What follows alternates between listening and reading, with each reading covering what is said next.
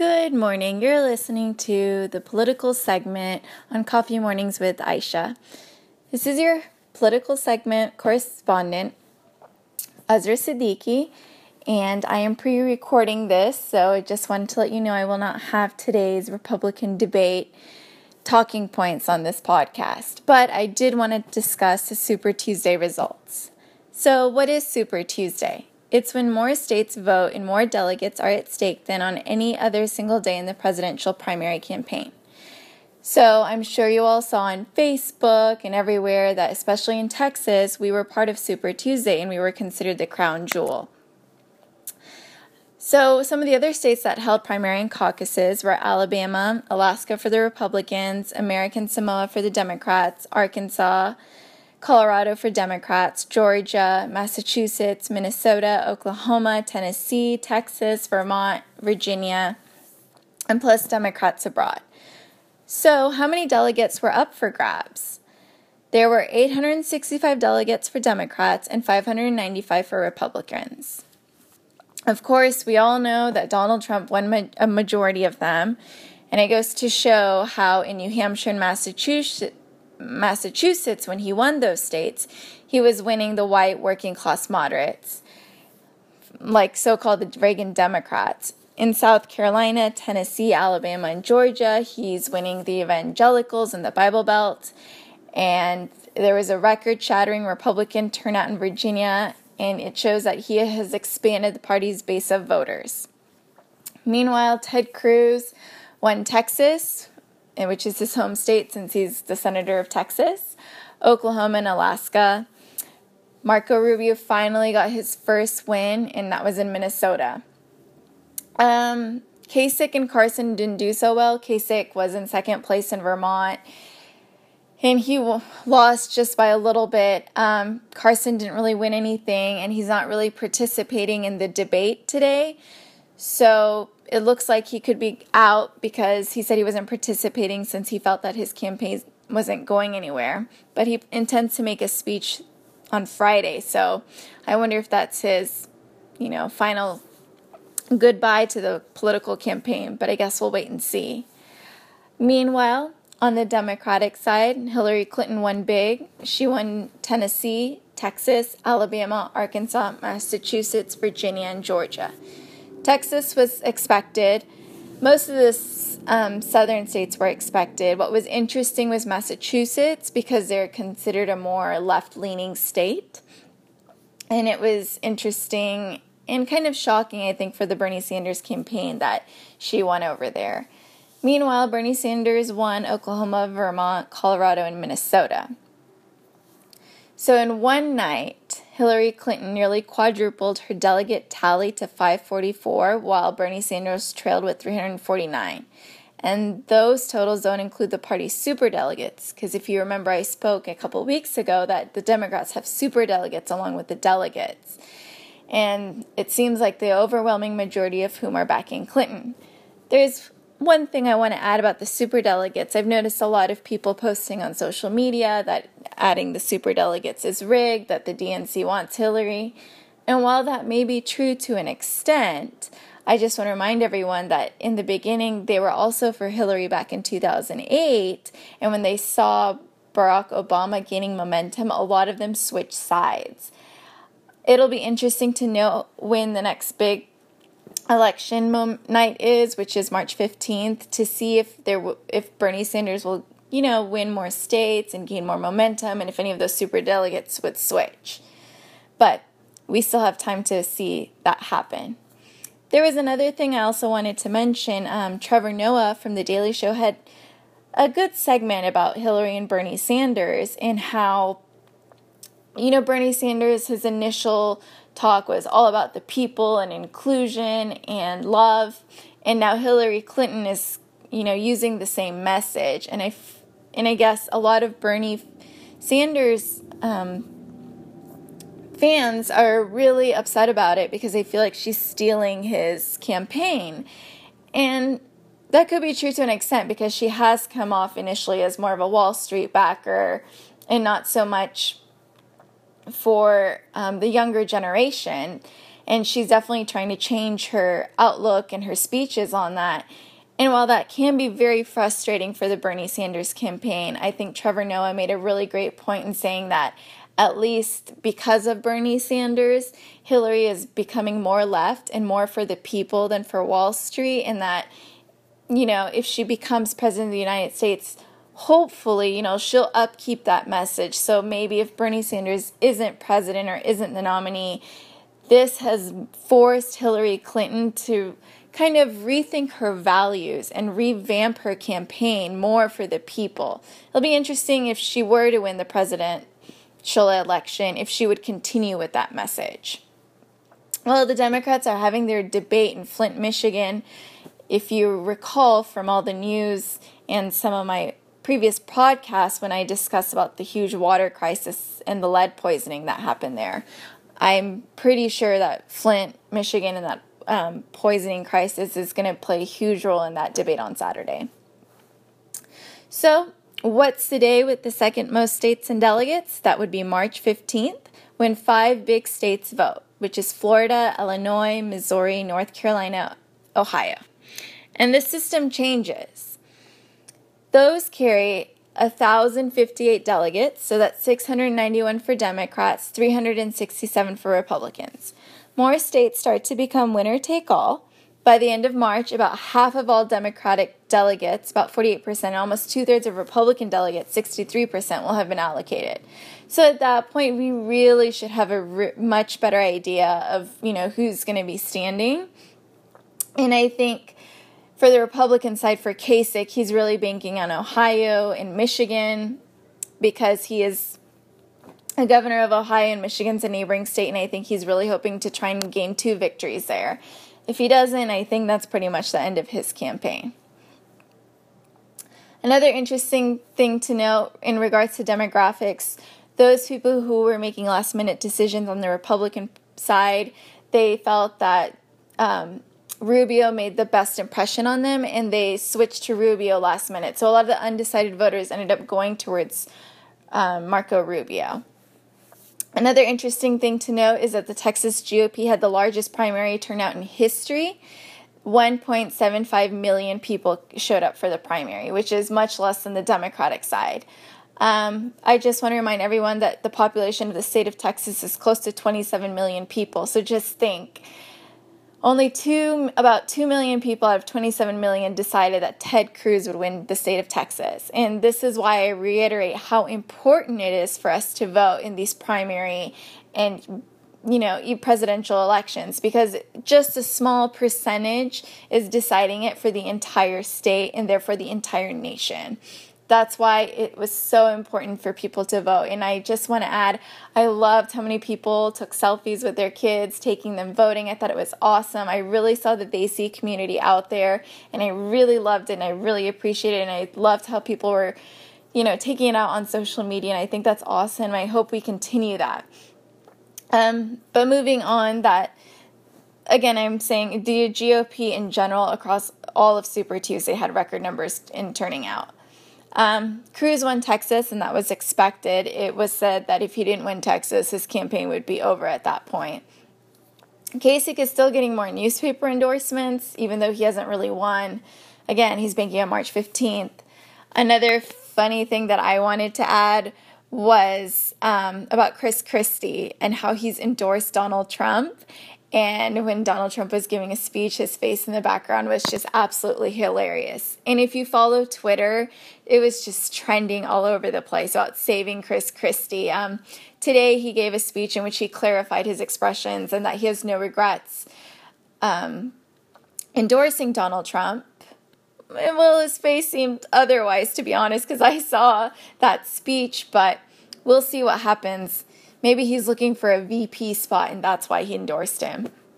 But I definitely found it very interesting that he did endorse Donald Trump.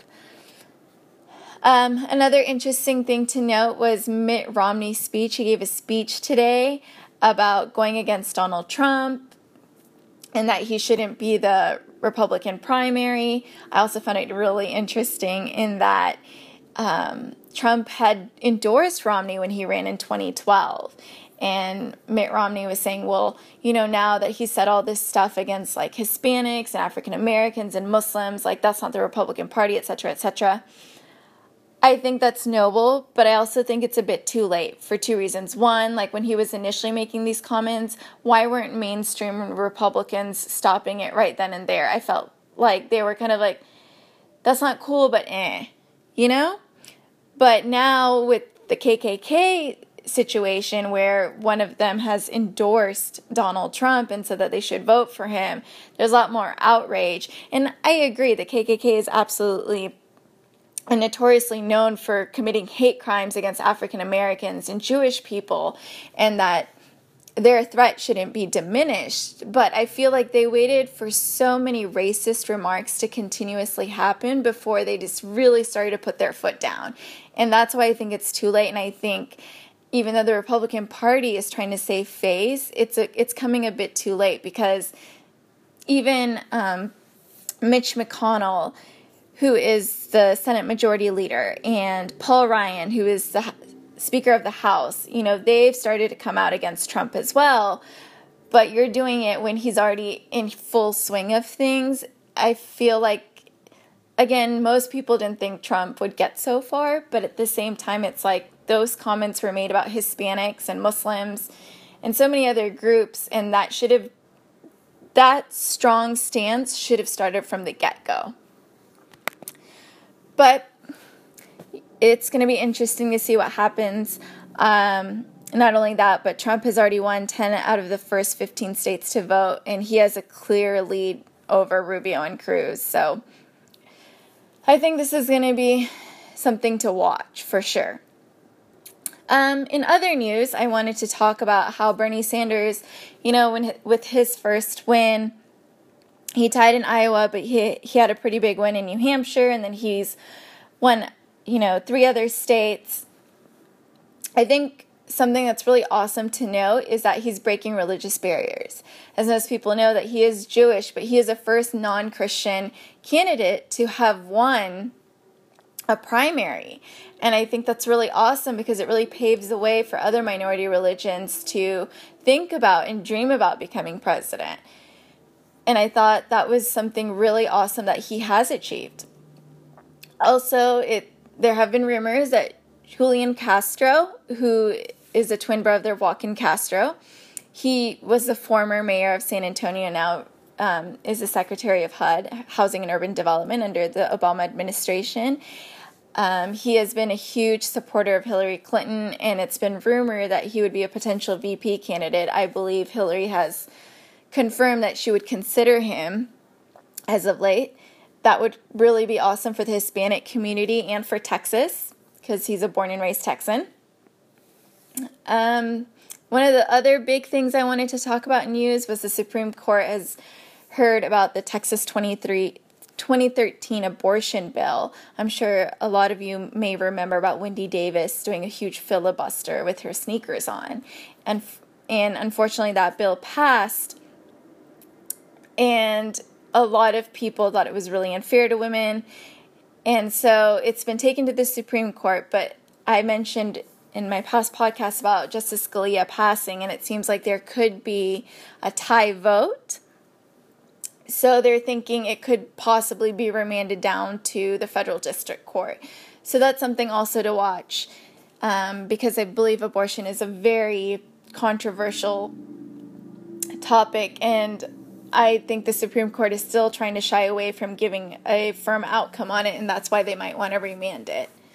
But that's something else to watch. Moving on, I wanted to also talk about the local elections. If you all remember Molly White, she had made some very interesting remarks about Muslims in this past legislative session. She initially lost her primary, but now she's asking for a recount. Apparently she had lost by 118 votes. We'll see what happens with that. If you all remember, we had 2 great interviews for 2 amazing candidates for the Democratic primary for U.S. Congress District 3 with Michael Filak and Adam Bell. Adam Bell won that race, and he will be facing Sam Johnson in the November elections. Furthermore, we might have a crazy lady on our school board. There's a lady by the name of Mary Lou Bruner, and she believes President Barack Obama was a gay prostitute in his youth. She believes there is scientific proof that the Grand Canyon could not have been created by anything other than the biblical Great Flood. She feels that sex education is a method to indoctrinate kids to be gay. She won Tuesday night, but she will be going into a Republican runoff on May 24th. If you voted in the Republican primary and you're in the Kaufman-Rockwall area, I greatly urge you to vote in that runoff. I think she could cause some interesting problems within the school board, and they're the people that choose and decide our children's textbooks, so that's something to keep in mind. If you have friends in that area, tell them to vote on May 24th. Don't worry, I will also be reminding you on this podcast. Another thing I wanted to discuss was about the Speaker of the Texas House, Joe Straus. He had some primary fights, but he was able to stay in, which I think is awesome. He is a great Speaker of the House. He is moderate and listens and is very compromising to both sides, to Republicans and Democrats. One Democrat that did lose in the San Antonio area was Trey Martinez Fisher. He was running for the Texas Senate. He was in the Texas House, and I think he'll be greatly missed because he was one of those politicians that would really put his foot down against any racism, and he was a big advocate for women's health. I think it's unfortunate that he lost on the Senate against Jose Menendez, who's also a Democrat. I think he'll be great, but I think it's very unfortunate that we lost him on the House side because he was one of those that was a really big fighter. We'll see who will take his place on the Texas House. Furthermore, there's no more Lon Burnham, who is running for a Railroad Commission on the Democratic side. It was incredibly shocking given all the endorsements he had from environmental groups and energy groups and newspapers. He may have lost due to name recognition of Yarborough, which has no relations, but there was a very popular